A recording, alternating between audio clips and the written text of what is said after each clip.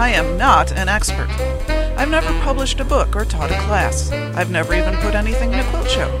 But I love quilting, and I love talking about quilting. I make a lot of mistakes, but I like to think that sometimes I learn from them and get just a little bit better. If hearing about someone else's goofs and mess-ups makes you feel better about yours, then I've done my job. Join me as we talk about quilting for the rest of us. Hey, I'm Sandy, and I'm a quilter, and it's only about maybe half an hour after I just recorded episode 7 in which we get scrappy. So not a whole lot has happened since then. Let's see, I fed the dogs. My son actually went to pick up my daughter so I wouldn't have to, which was a wonderful son-like thing to do. I appreciate that. Other than that, no new comments on my message boards yet or anything like that. So we're just going to get right into the topic at hand, which is the rest of the episode on scraps. So in this episode, I'm going to be talking about scrap rulers and templates and using scraps, and then giving a few more resources for how to use scraps and patterns, etc. The last episode was almost twice as long as what I normally try to keep my episodes, and I apologize for that. This episode will be much shorter than that. So thank you for your patience. And now on to episode 008, in which we revisit scraps. The first thing I want to share with you is that there is, in fact, one ruler that I have found. I've only ever found one that is specific to cutting scraps, and it's Judy Hopkins' Scrap Master Ruler. I have looked at this a few times. I don't actually own it. And so if any of you out there do own it and want to share with us what your experience has been with it, that would be great. If it's a useful tool, I'd be more than happy to add it to my ruler collection, but I also don't want to just buy a ruler and then have it be yet one more thing collecting dust on my shelves. So that being said, I have not been able to find any user reviews on it online. So again, please let us know what your own experience has been with it. It is, as it seems, one ruler that's marked in order to cut a bunch of different sizes and shapes. It seems to be primarily useful for triangles. That was the only comment I kind of kept seeing coming up, mostly in the descriptions of the product in the stores that do carry it. They talked more often about triangles than any of the other shapes that it's set up to cut. It is marked for cutting triangles in the sizes 1 and 7/8 inch, 2 and 3/8 inch, 2 and 7/8, 3 and 3/8, 3 and 7/8. Half square triangles with 1/4 inch seams. It is also marked for squares, but like I said, most people seem to talk about it in terms of the triangles. It runs between $12 to $15 roughly. If you are familiar with the scrap therapy classes at a local quilt shop, they do have a ruler that they use in those classes. When I stopped at a quilt store and asked about the scrap therapy ruler, they pointed it out to me. It's just a basic rectangle ruler. There isn't anything particularly special about it. They use it, I think, because it matches the sizes that they use in their scrap classes. But it didn't seem to be a ruler that was particularly made for using for scraps. It's just a ruler like any other. So again, if some of you who have done the scrap therapy and really use that ruler a lot and would like to recommend it to people, please let us know, exactly what ruler it is. I don't remember at the time. In terms of other templates or anything, there really aren't any. You just need to look at what scrap sizes you want to cut and what you need to do that with, whether it be rulers that you already have in your collection or whether you want to create some special templates or whatever. So the crux of the matter, how do you use these scraps? Again, I'm not speaking with a whole lot of authority on this. I've not done a ton of scrap quilting myself. I have used, like I said, jelly rolls and pre-cuts, charm packs, 10-inch squares, that kind of thing. In terms of what turns out to be scrappy, I have not been particularly good at using my own scraps. That being said, it's also honestly taken me a while to build up enough scraps that I could actually now I've gotten to the point where I could make an actual real live scrap project using scraps I've created for myself from other projects. So I do have hopes of some scrap quilting in my future. There are a lot of different ways you can use scraps, and so I'm going to kind of skate through a whole lot of ideas I've gotten from some different places, and hopefully maybe some of these will inspire you or give you some new thoughts of ways you hadn't thought about doing it before. The first way you can use scraps, and I referenced this in my earlier episode on this, is to choose a pattern ahead of time and then cut your scraps to that pattern. Store those scraps then in a bag or a bin. That's probably the most obvious way to be able to immediately cut scraps and know you're going to use them right away if you don't choose to just cut to certain sizes and store them for later use. Kathy posted a comment in the Quilting for the Rest of Us group in Big Tent. she had taken one of those scrap therapy classes at her local quilt store, the scrap therapy that I referenced earlier. And remember, their website is www.scrap-therapy.com. Kathy said, I cut my pieces in 5-inch, 3.5-inch, 2-inch, and 1.5 inches so far. These are just in plastic shoe boxes. I'm also cutting longer pieces into 1.25 inch so I can do a locker hook rug. This is a side note from Sandy. I'm not sure what a locker hook rug is, and I don't know if that's a typo, and maybe it should be a locked hook rug. I've heard of hooked rugs. I don't know of that particular term. So, Kathy, if you want to clarify that for me, that would be fantastic. Back to Kathy's comment. I have also cut even smaller to make the coiled baskets, anywhere between 1/2 inch and 3/4 inch. I have given these as gifts and people love them. They can also be small lengths. I just made a real dent in my stash by making 50 pillowcases for the American Patchwork Pillowcase Drive and gave them to my quilt shop yesterday. Thank you for that comment, Kathy, and I will talk a little bit more about the pillowcase drive in a minute. Now, another way to use up your scraps is, of course, as I'm a big fan of, using Electric Quilt or another quilt software for designing. Most blocks are on a grid of some sort. For example, a 4-patch is 2x2. You might end up with dozens of 2.5-inch squares or strips that you can cut into squares. A 4-patch made with 2.5-inch unfinished pieces would be a finished size of 4-inch square. If I've done my math right, remember I'm recording this still right after that red-eye flight, so I'm still not quite mentally firing on all pistons. So you can plan a quilt to start with in order to determine ahead of time what size you'd like those pieces to be and cut them to size.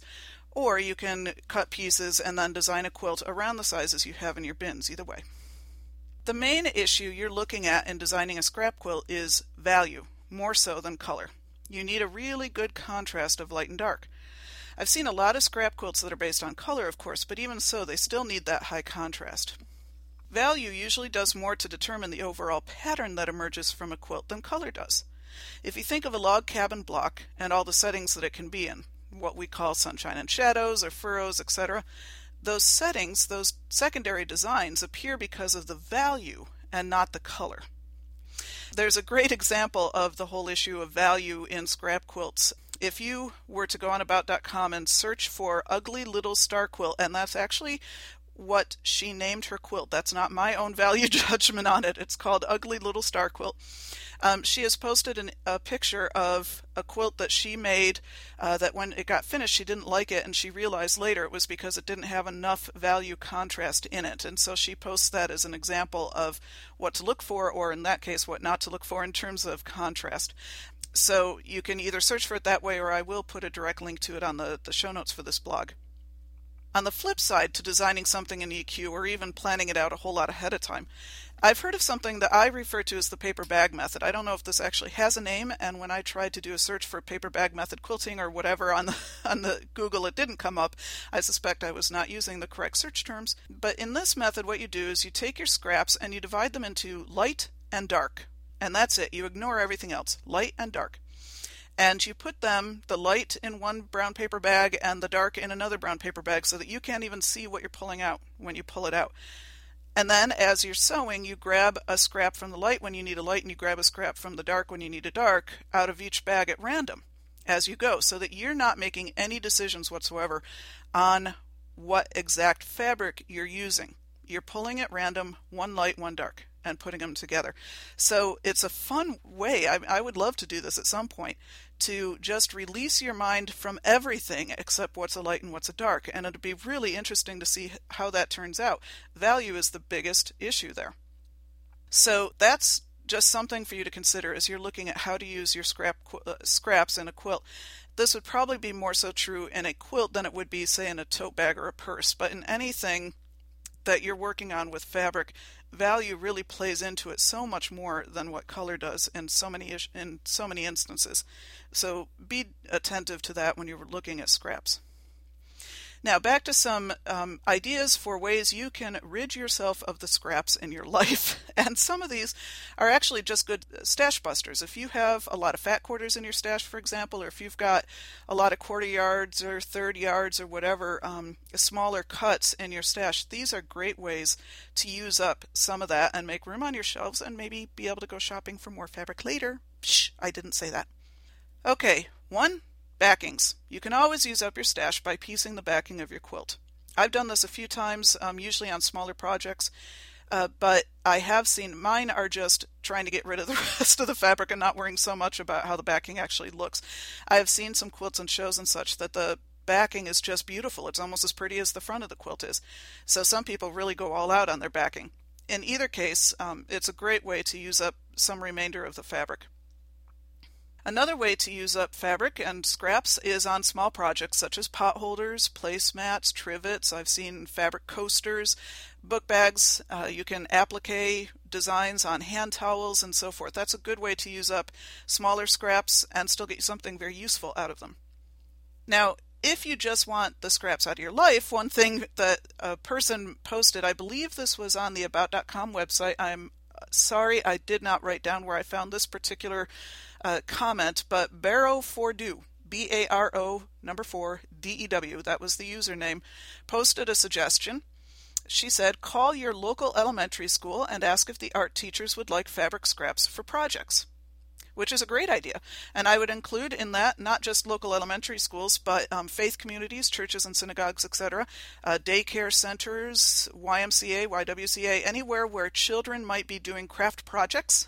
If you call them and say, hey, I've got some fabric scraps, would you like to use them for craft projects? You may well find some very, very happy takers on that, so do consider using that. I found several references to fusing scraps or sewing them to a foundation that doesn't need to be removed, and then cutting them into squares or strips for borders, etc., to create tote bags, purses, and so forth. The suggestion was if you've fused them to something, then stitch them down using an all-over free motion design or decorative stitching. I would assume a foundation that doesn't need to be removed would most likely be like a water-soluble foundation, or if you're creating something where you don't mind if the foundation stays in there and it's a little stiffer, such as a purse or a tote bag. I do want to make a note here, however. I did find an entire conversation about using dryer sheets as a foundation, because the first person who suggested it said you don't have to remove dryer sheets. I had not particularly heard that comment, so I did follow the chain of conversation through. And the last word on that, it turns out to be a fairly controversial thing. And the EMT who posted reminded everyone that dryer sheets or anything with fabric softener can be highly flammable. She pointed out that it wouldn't necessarily be so bad in a wall hanging or a placemat, for example, but in a quilt or anything that would be touching a body, she strongly discouraged the use of dryer sheets. And then after her post, several other people then did tests with dryer sheets, primarily involving matches and a kitchen sink, I think, and found that yes, indeed, dryer sheets are extremely flammable. So if you've heard that tip, it seems not to be a particularly good one to follow. So I just wanted to make sure I put that out here now. If you're going to try to use up scraps by sewing them to a foundation of some sort that then doesn't need to be removed, make sure it's either a water-soluble foundation or it's a foundation that you don't mind it staying permanently in this object, whatever it is, and just stay away from the dryer sheets. Now, if you are somebody who makes homemade cards, or if you're a scrapbooker, so in other words, if you spend some of your time working with paper rather than fabric, there were a few people that suggested that they use fabric scraps instead of paper scraps in order to make homemade cards, or they use them in scrapbooking, etc. That's another great way to use scraps to make something pretty, but not necessarily in a quilty fashion. Now again, here's another person who just wanted to get the scraps out of her life and make something useful out of them, but didn't particularly care if they were never seen again. She made pet beds, and then she stuffed them with all of her scraps. So that's another way to move scraps out of your stash, whether or not you particularly care whether they make something attractive. Presumably the outside of the pet bed was attractive, and then the rest of the scraps were just jammed in there to make it comfy. The pet would clearly appreciate that. There was some further conversation after that about donating these scrap pet beds to your local animal shelter. Some people did that successfully. Other people were commenting that their animal shelters didn't accept those. They didn't say why, whether it was because they just didn't accept pet beds or whether they didn't accept them because they were filled with scraps. I would suggest, if you're thinking about perhaps doing something like that, check with your local animal shelter first. Make sure that they will accept donated pet beds, homemade pet beds, and they may also have specific sizes that they're looking for. So again, that's a great idea, but it's going to vary depending on your own local animal shelter, what they will or won't accept.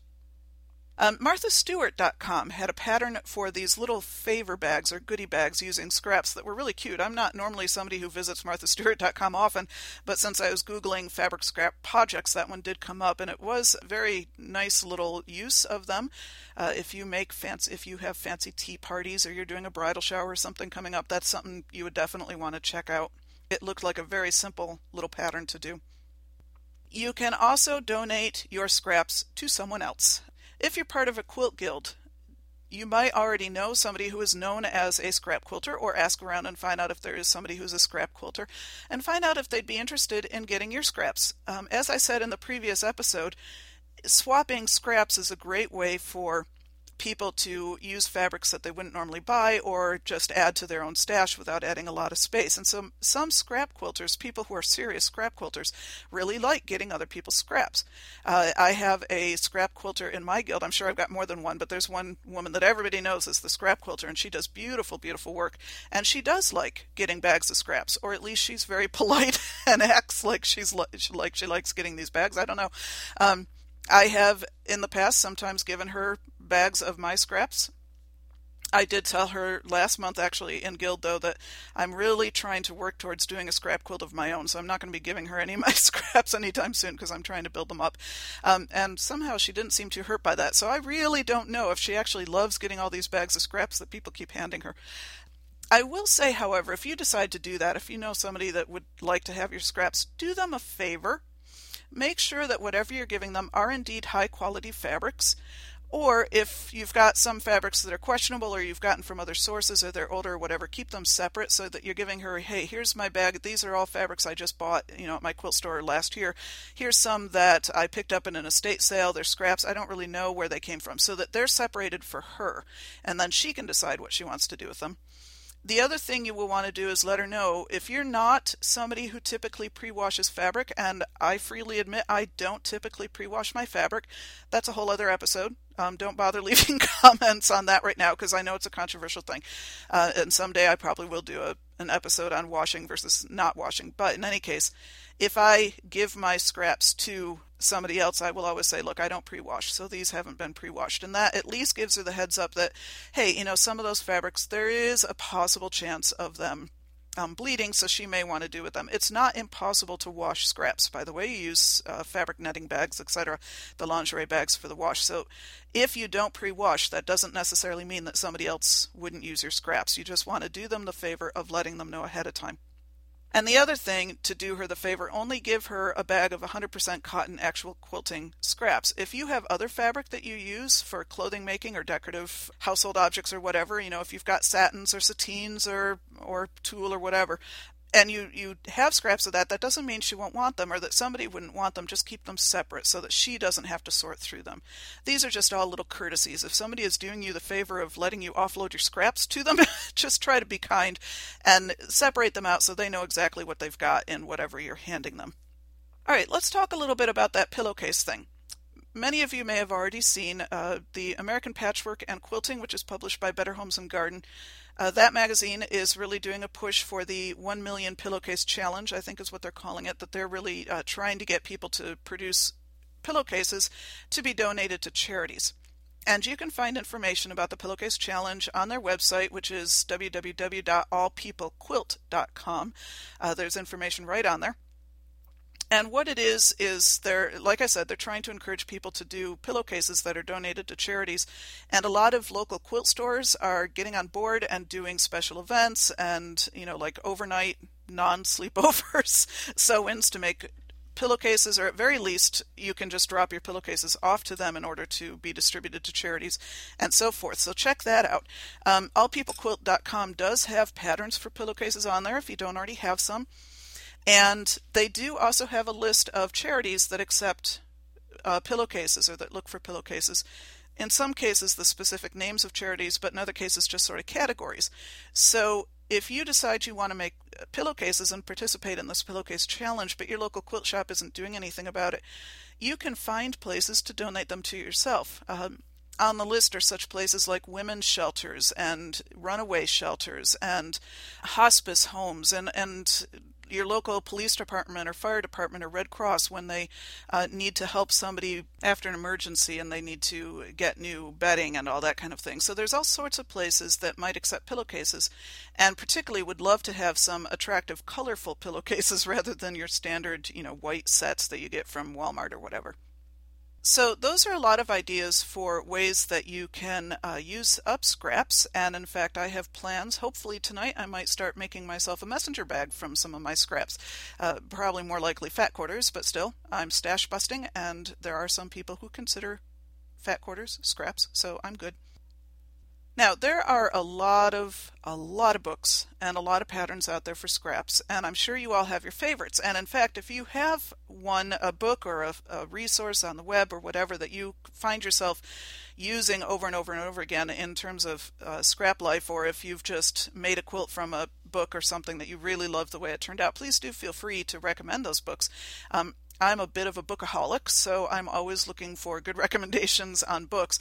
So you can leave your own recommendations either at the blog for this podcast at quilter.podbean.com or on my quilting blog at quiltingfortherestofus.blogspot.com or in the Big Tent group. There's all sorts of places you can talk to each other. A couple that I wanted to lift up, though. I am a huge fan of Melissa Rae Hawley. Melissa spelled M''Liss. Rae, R-A-E, Hawley, H-A-W-L-E-Y. Most of her books are on fat quarters, and I've made quilts out of a couple of them. I really like the way she designs quilts. They're fairly simple to put together, but end up looking beautiful. She does have a book entitled Scrappy Quilts, Let the Fabric Tell Your Story. And it's available through Amazon. And I referenced in the last episode on this topic that I'm cutting pieces specifically for a scrap quilt pattern that I've chosen, and it's actually out of that book. She's got some beautiful designs in there, so I'm looking forward to when I finally get enough scraps to actually put that one together. Any books that are written specifically for 2.5-inch strips or jelly rolls, charm packs, layer cakes, etc., any of those obviously you can do with what I call real scraps and not pre-cut scraps like they're designed for. I did also talk about in the last episode Bonnie Hunter and her scrap user system. She wrote a book on the leaders and enders. You may remember that I referenced leaders and enders as well. She wrote a book entitled Adventures with Leaders and Enders, Make More Quilts in Less Time. And she's also written Scraps and Shirt Tails, Reuse, Repurpose, and Recycle, The Art of Quilting Green. Obviously, using scraps is the ultimate in green quilting, so it's all very timely and contemporary right now. So both of those books are also available on Amazon. And again, if you have particular books that you would like to recommend, please do, because we're all interested. So that's all I really have to say about scraps at this point. Like I said, I mostly decided to do this episode because I need to learn more about scraps and how to use scraps and store scraps and organize myself. So I have learned a lot in doing my research for this. I hope that maybe you've learned something as well from what I've shared with you. Maybe you've been inspired to take on some more scrap quilts or to organize your own scraps. Maybe you've heard some new ideas here, or maybe this has inspired some new ideas for you that you would like to share with all of us. So again, as always, please do leave your comments either on the show notes for this episode at http://quilter.podbean.com or in the blog at quiltingfortherestofus.blogspot.com or in the Big Tent group. And links for all of those, by the way, are on the show notes for this podcast. So the only thing you really need to remember is the http://quilter.podbean.com, and you'll find everything else from there. I appreciate you hanging in there for 2 episodes on scraps. Haven't decided yet what I want to talk about next. If you've got some things you'd really like to hear me talk about, then let me know, and I will consider them for future episodes. And meanwhile, until the next time, go get your quilty on. Quilting for the Rest of Us is dedicated to Shirley. Love you, Mom.